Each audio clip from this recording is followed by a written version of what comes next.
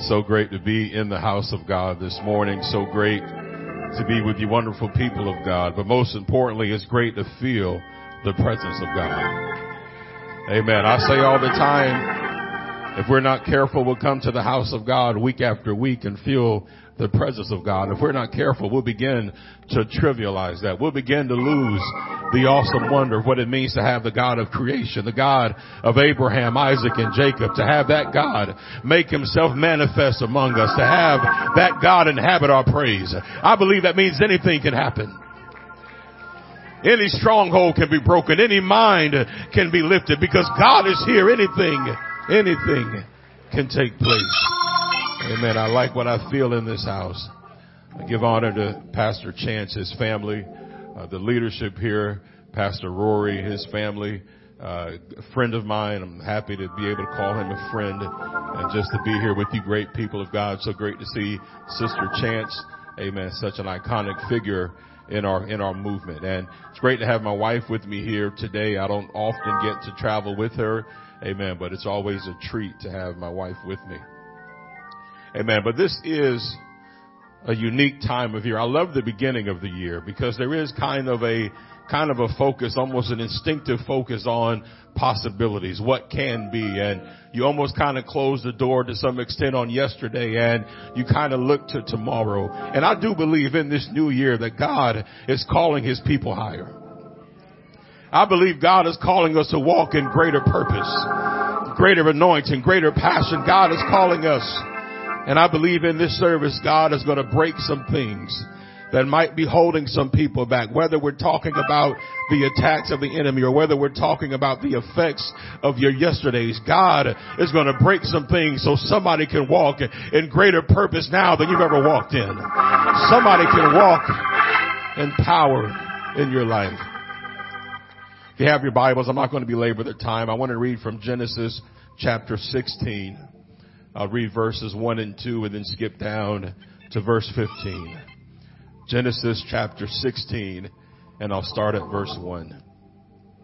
As you find that, I do want to once again say it is an honor to stand before you, something that I don't take for granted, the opportunity to stand before the people of God.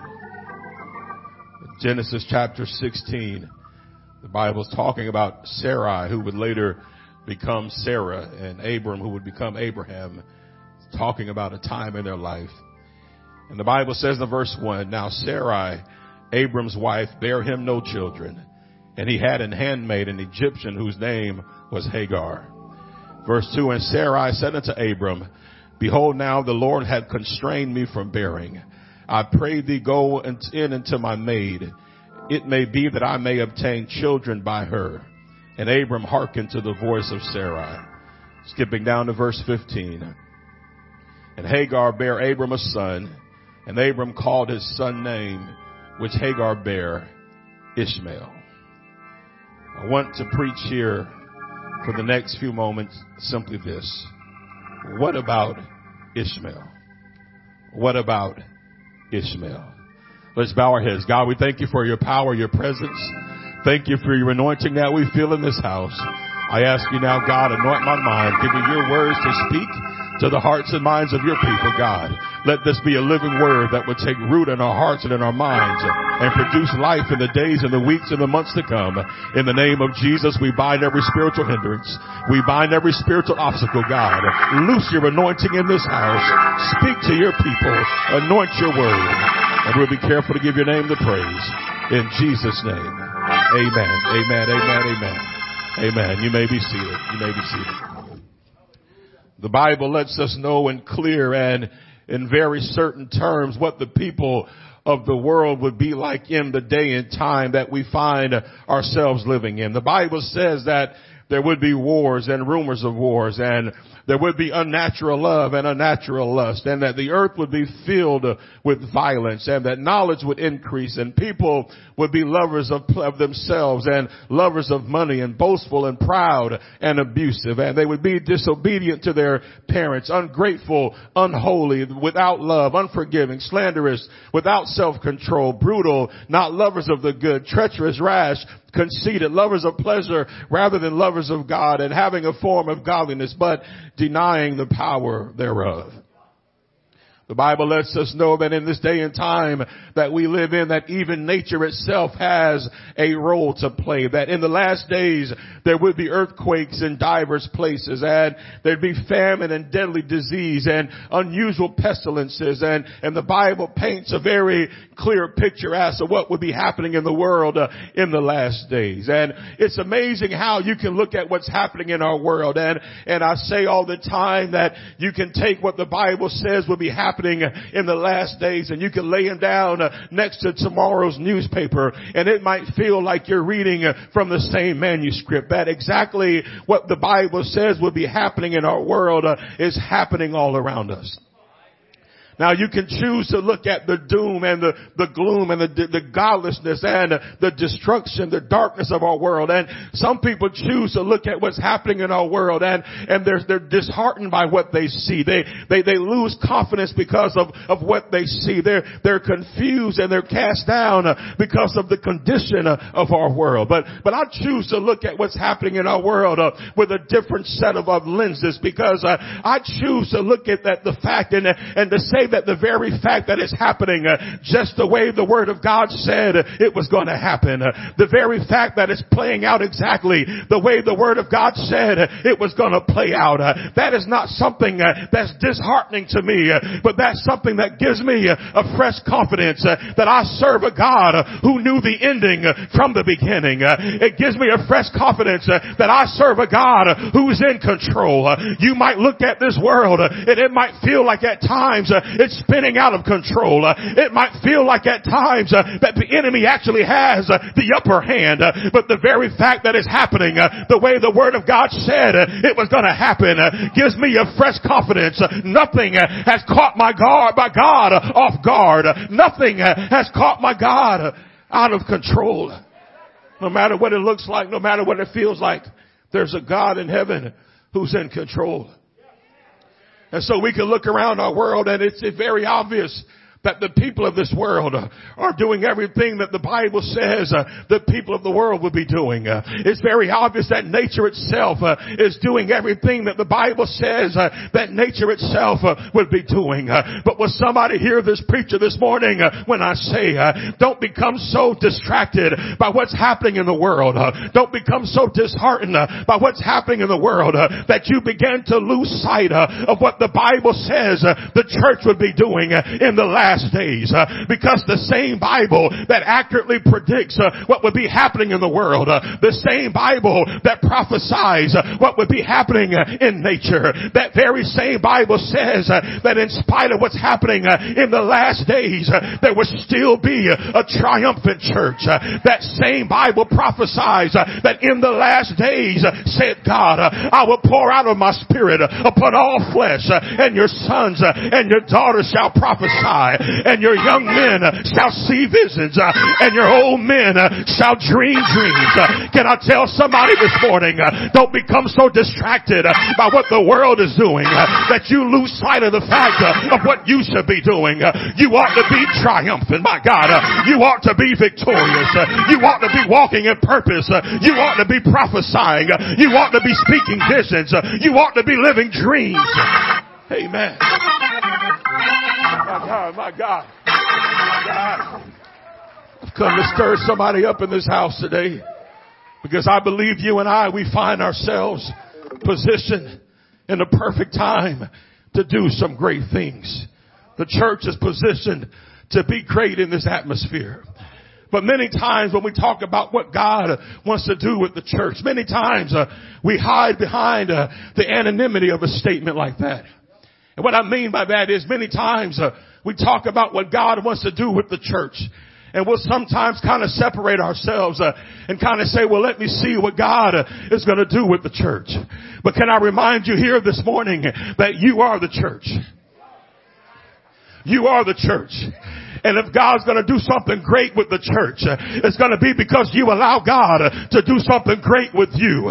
If God's going to take the church somewhere it's never been before, it's going to be because you make up your mind, I'm going to go somewhere I've never been before. In spite of my flaws, in spite of my failures, in spite of where I've been, in spite of what I've done, I'm going to be what God says I can be.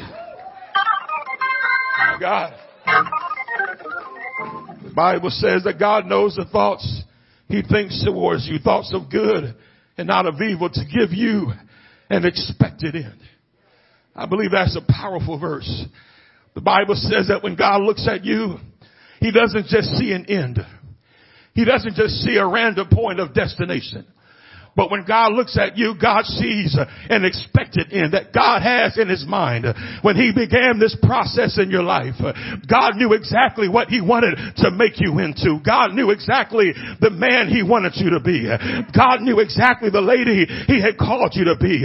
He doesn't just see an end, but he sees an expected end. He sees a specific place. He sees a specific destiny in your life. It doesn't matter how you got to where you are today. It doesn't matter whether you were raised in church or whether you're the only one in your family who's walking with God. The God who began this work in you already has a specific plan for your life. When God looks at you, he doesn't just see where you are today, but he sees exactly where he's trying to take you. He doesn't just see exactly who you are today, but he sees exactly the person he's trying to make you into. I know in this world there are many voices in your life, many things that you and I must balance in our life, and many times there are competing interests in our life. But my prayer this morning is that everybody here will hear the voice of destiny. I don't care what anybody else might have said about your life. You're a child of purpose. You're a child of promise. But sometimes walking in purpose and walking in promise can be a tricky thing, a difficult thing, because there are many times where the promise won't seem to match our circumstances. There are times when the delay between the promise and the fulfillment can test our faith. There are times when we've made mistakes that make us wonder whether we have destroyed our promise or whether we have compromised our purpose. But God appeared to Abram at a point in his life, and God told Abram that he was going to have a son, and that son, because of that son, his descendants would be like the stars in the sky. That because of that son, there would be too many descendants to even count. And the Bible says that when God appeared to Abram, that Abram believed what God told him. It'd be great if life always worked this way, where the story would end there, that you would get a word from God and you would believe the promise of God, and then that promise would come to pass. But the problem in Abram's life was it didn't happen right away. Time began to pass, and with the passage of time, the faith of Abram, the faith of Sarai began to weaken. It began to be tested. And because there's usually a process between the promise and the fulfillment, there is usually a period of time between when God tells you what he wants to do to you and through you and when it does come to pass. It's easy to make mistakes during this process. It's easy to lose faith during this process. It's easy to become distracted during this process. It's easy to have life kick in and to begin to make you doubt what God has said. It's easy to begin to say, I'm pretty sure that I know what God has placed in me, but nothing is happening yet. And I used to believe it, but it's been so long that now I don't know if I really believe it anymore. I used to believe what God said, but nothing has happened for so long that now my faith is weakening and my resolve is weakening within me. The problem that Abram and Sarai had was they failed their test during that time of waiting.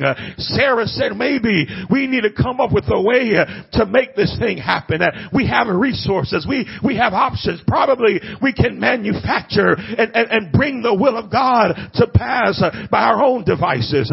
Let me stop here and say there's a great danger in knowing the will of God and not understanding the ways of of God. I know from experience what I'm talking about, because many times, Pastor, it's easy to understand the will of God. It's easy to understand what God wants to do, but it's often difficult to understand the ways of God. It's often difficult to understand how God wants to do the thing that He says He was going to do. It won't often happen the way we think it's going to happen. It won't often happen how we think it's going to happen. And many times when we begin to question the ways of God, we begin to doubt the will of God. When we begin to question how things are happening, we begin to wonder whether we heard from God in the first. My God, I want to stop right here and preach to somebody who's in the valley of decision. Can I stop right here and preach to somebody? The enemy has been whispering that what God said is not going to come to pass. But can I tell somebody, if God said it, you can believe it. If God said it, you can count on it. If God said it, you can live by it.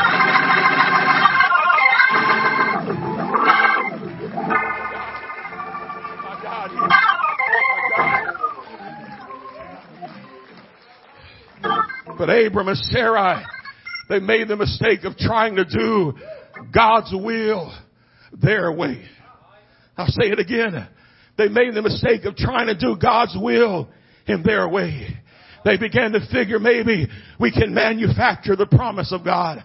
And so Sarai selected one of her servants, selected Hagar, and gave her to Abram to be a wife. And the Bible says that Hagar gave birth to a son, gave birth to Ishmael, and he lived in the household of Abram. But years later, God began to talk to Abram again. God told him, no, you're still going to give birth to a promise. The birth of Ishmael had not ultimately disqualified Abram from giving birth to his real promise. But this time when God spoke to Abram, the Bible says that Abram didn't believe what God was saying. He laughed at the idea of the promise now happening at his age. My God, has anybody ever been there before? I used to believe it once, but I'm not about to believe it again. I fell for it once, but it didn't happen, and now I'm not going to believe it again. But the Bible says that Abraham, in spite of that unbelief, he was still obedient, and he entered a covenant with God. And Abram and Sarah did ultimately give birth to a son, and they called him Isaac.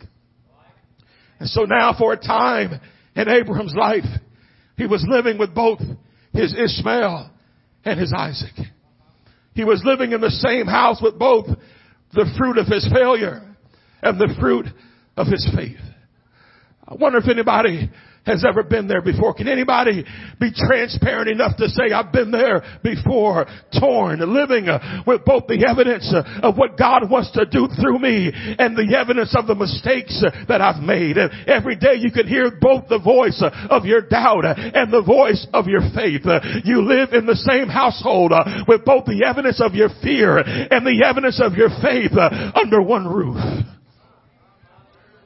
But the Bible says one day Sarah heard Ishmael mocking Isaac. And even though the Bible says she was fond of Ishmael, she finally told Abraham that Ishmael had to leave. We cannot live with both Ishmael and Isaac in the same home. And then God spoke to Abraham. God told Abraham to do what Sarah said. He told Abraham that Isaac was going to be the child of promise, but that Ishmael will also be the father of many nations, but that he needed to send Ishmael and Hagar away. Abraham, in his unbelief, had messed up just about as bad as you could mess up. He had complicated things because he and Sarai began to doubt the voice of God, began to doubt the promise of God. He had messed up and he had complicated things, and perhaps he had even jeopardized the promise in his life. He had dropped the ball, and because of what he and Sarai had done in their unbelief, there were far-reaching consequences, and there remained even to this day lasting ramifications of Abraham messing up, because both Isaac and Ishmael were prophesied to become become great nations and that their descendants would have a lasting enmity. I'm trying to lay a foundation here. It would be almost impossible to mess up as bad as Abraham messed up after God gave him a promise. It would be almost impossible to disbelieve what God said to the extent that Abraham disbelieved the promise of God. Yet a little while back, I was reading about Abraham in Romans chapter 4, verses 18 to 21. It's amazing how you can read Scripture. There's something powerful about Scripture. You can read Scripture over and over and over again, but you read it one time and something jumps out and grabs you that's never jumped out and grabbed you before. And I began to read some scriptures in Romans chapter 4 about Abraham, who the Bible in these passages was calling the father of the faith. And the Bible talked about Abraham, and the Bible said, who against hope believed in hope that he might become the father of many nations, according to that which was spoken, so shall thy seed be. Verse 19 says, and being not weak in faith, he considered not his own body now dead when he was about 100 years old, neither yet the deadness of Sarah's womb. Verse 20 says, he staggered not at the promise of God through unbelief, but was strong in faith, giving glory to God, and being fully persuaded that that which he had promised, he was able to perform. I had read this passage about Abraham so many times my entire life, but I read it this time, and all of a sudden I was struck by a question. What about Ishmael? How can you say that Abraham was not weak in faith? What about Ishmael? How can you say that Abraham did not stagger? What about Ishmael? How can you say that Abraham was actually strong in faith? What about Ishmael? How can you say that Abraham was fully persuaded that God could do what he promised? What about Ishmael? How could you say that Abraham was convinced that God was able to perform? What about Ishmael? It just jumped out at me. How can you be saying all these great and grand things about a man like Abraham? How can you say he didn't stagger? Ishmael seems to me to be one of the biggest staggers that you can make. But the Bible says that Abraham was justified. Now, I don't have a lot of time to deal with justification, but justification is a powerful principle. Justification goes far beyond simple forgiveness. Justification goes far beyond simply saying you're not guilty and you're free to go. When justification occurs, not only is the sin pardoned, but when justification occurs, the one who has sinned is now seen as being righteous. It's not that you're not punished. It's not simply not being punished for breaking the law, but when you're justified, you're giving credit for having fulfilled the law. When you're justified, it's not simply that you're not punished for the wrong that you did do, but when you're justified, you're given credit for the righteousness that you did not do. When you're justified, you take on the righteousness of Christ. Somebody needs to hear this. Somebody who's bound by self-condemnation.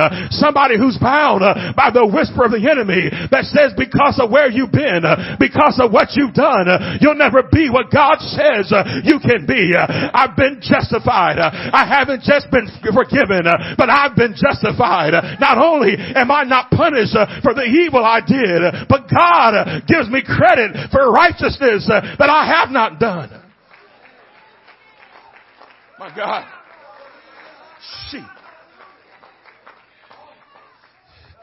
I can imagine the devil hearing what the Bible says about Abraham and Romans that we just read. I can imagine the devil hearing that God said Abraham did not stagger. I can imagine the enemy screaming, what about Ishmael? I can imagine every accusing spirit in hell hearing that God said Abraham was strong in faith, and I can hear them screaming, what about Ishmael? I can imagine those who knew the whole story, those who knew how Abraham had fallen. I can imagine them screaming, what about Ishmael? My God. But we get a glimpse into the mind of God later when God talked to Abraham about taking the promise to the mountain. I don't have time to get into it, but God told Abraham to take Isaac and take him to the mountain to sacrifice Isaac. And he said in Genesis 22 verse 2, he told him to take Isaac to the mountaintop. He said, take now your son. He says, your only son, Isaac, whom you love, and go to the land of Moriah and offer him there as a burnt offering. There's something powerful about that one line. Take now Isaac, your son, your only son, my God, and go do what I told you to do. Take now your son, your only son, and go to the mountaintop where I'm calling you. Take now your son, your only son, and do become the man I've called you to be. It's not that God did not know about Ishmael. And hear what I'm saying. Somebody needs to hear this because this can be sensitive. It's not that God had no concern for Ishmael because of the circumstances of his birth. It's not that God had no concern for Ishmael because of the circumstances surrounding his birth. Because God performed a miracle to save Ishmael's life. And God promised that Ishmael's seed was going to be great. And God answered a prayer on Ishmael's behalf. This is not about God discarding Ishmael because of who his mother was. This is not about God discarding Ishmael because of the circumstances of his birth. But when God said, take your son, your only son, it's not that God did not know about Ishmael, but what God is saying is that in the context of you and your promise, when I'm talking about you and your promise, when I'm talking about you and where I'm trying to take you, I don't see your Ishmael. I only see your Isaac. I don't see the fruit of your failure. I only see the fruit of your faith. I don't see the fruit of your fear. I only see the fruit of your obedience. I don't see your Ishmael. When I look at you, I only see your Isaac. When I look at you, I only see your purpose. When I look at you, I only see the promise. When I look at you, I only see the man I'm trying to make you into. When I look at you, I only see the lady I've ordained you to be. I don't see your Ishmael. All I see is your Isaac. My God. Somebody's going to be delivered from some things in this house. Somebody's going to see something different when they look in the mirror that they never seen before. Somebody's going to rise above the whispers of the enemy that's been working to keep you where you've always been. Somebody's going to walk out of this building and walk in greater purpose than you've ever walked in. Somebody's going to walk out of this building and walk in apostolic authority and apostolic dominion. Somebody's going to walk out of this building and be changed. My God. Oh God. Hear me when I say this morning that I'm not preaching a cheap and easy grace. That's something to be abused. I'm not suggesting that we continue in sin that grace may abound. I'm not suggesting that you should try to go through life with both your Ishmael and your Isaac and that it doesn't matter. If you have Ishmaels, it doesn't matter. You can have your Ishmael and your Isaac. But what I'm trying to tell somebody is that after you receive your Isaac, you've got to let go of your Ishmael. Like somebody needs to hear this. After you receive your Isaac, you've got to let go of your Ishmael. And if you let go of your Ishmael, God will do the same. If you let go of your Ishmael, all of heaven will do the same. I'm trying to get somebody to rise above that trick of the enemy that he would use to keep you from walking in purpose, to keep you from walking in the promise of God for your life. Because the enemy would have you to believe that at the moment your Ishmael is born, that your promise dies. The moment that your Ishmael is born, that your purpose dies. The enemy would have you to believe that the moment that your Ishmael is born, the call of God on your life has died. But I'm preaching to somebody here today. The opposite is true. When you give birth to your Isaac, it's your Ishmael that goes away. When you give birth to your Isaac, it's the Ishmael that fades into the darkness. It's the Ishmael that goes away in the eyes of God and in the eyes of heaven. What about Ishmael? What are you going to do with the Ishmaels in your life? Yes, Ishmael is real. Yes, Ishmael might be the result of something I've done. It might be the result of my failure, my fear. It might have been born out of a lack of faith in God. It might have been born out of frustration. My Ishmael might have been born out of my weakness, the flesh. My Ishmael might have been born because I failed God. But what am I going to do about my Ishmael this morning? There are people here this morning who are struggling because you're trying to find a way to live with both your Ishmael and your Isaac. And every time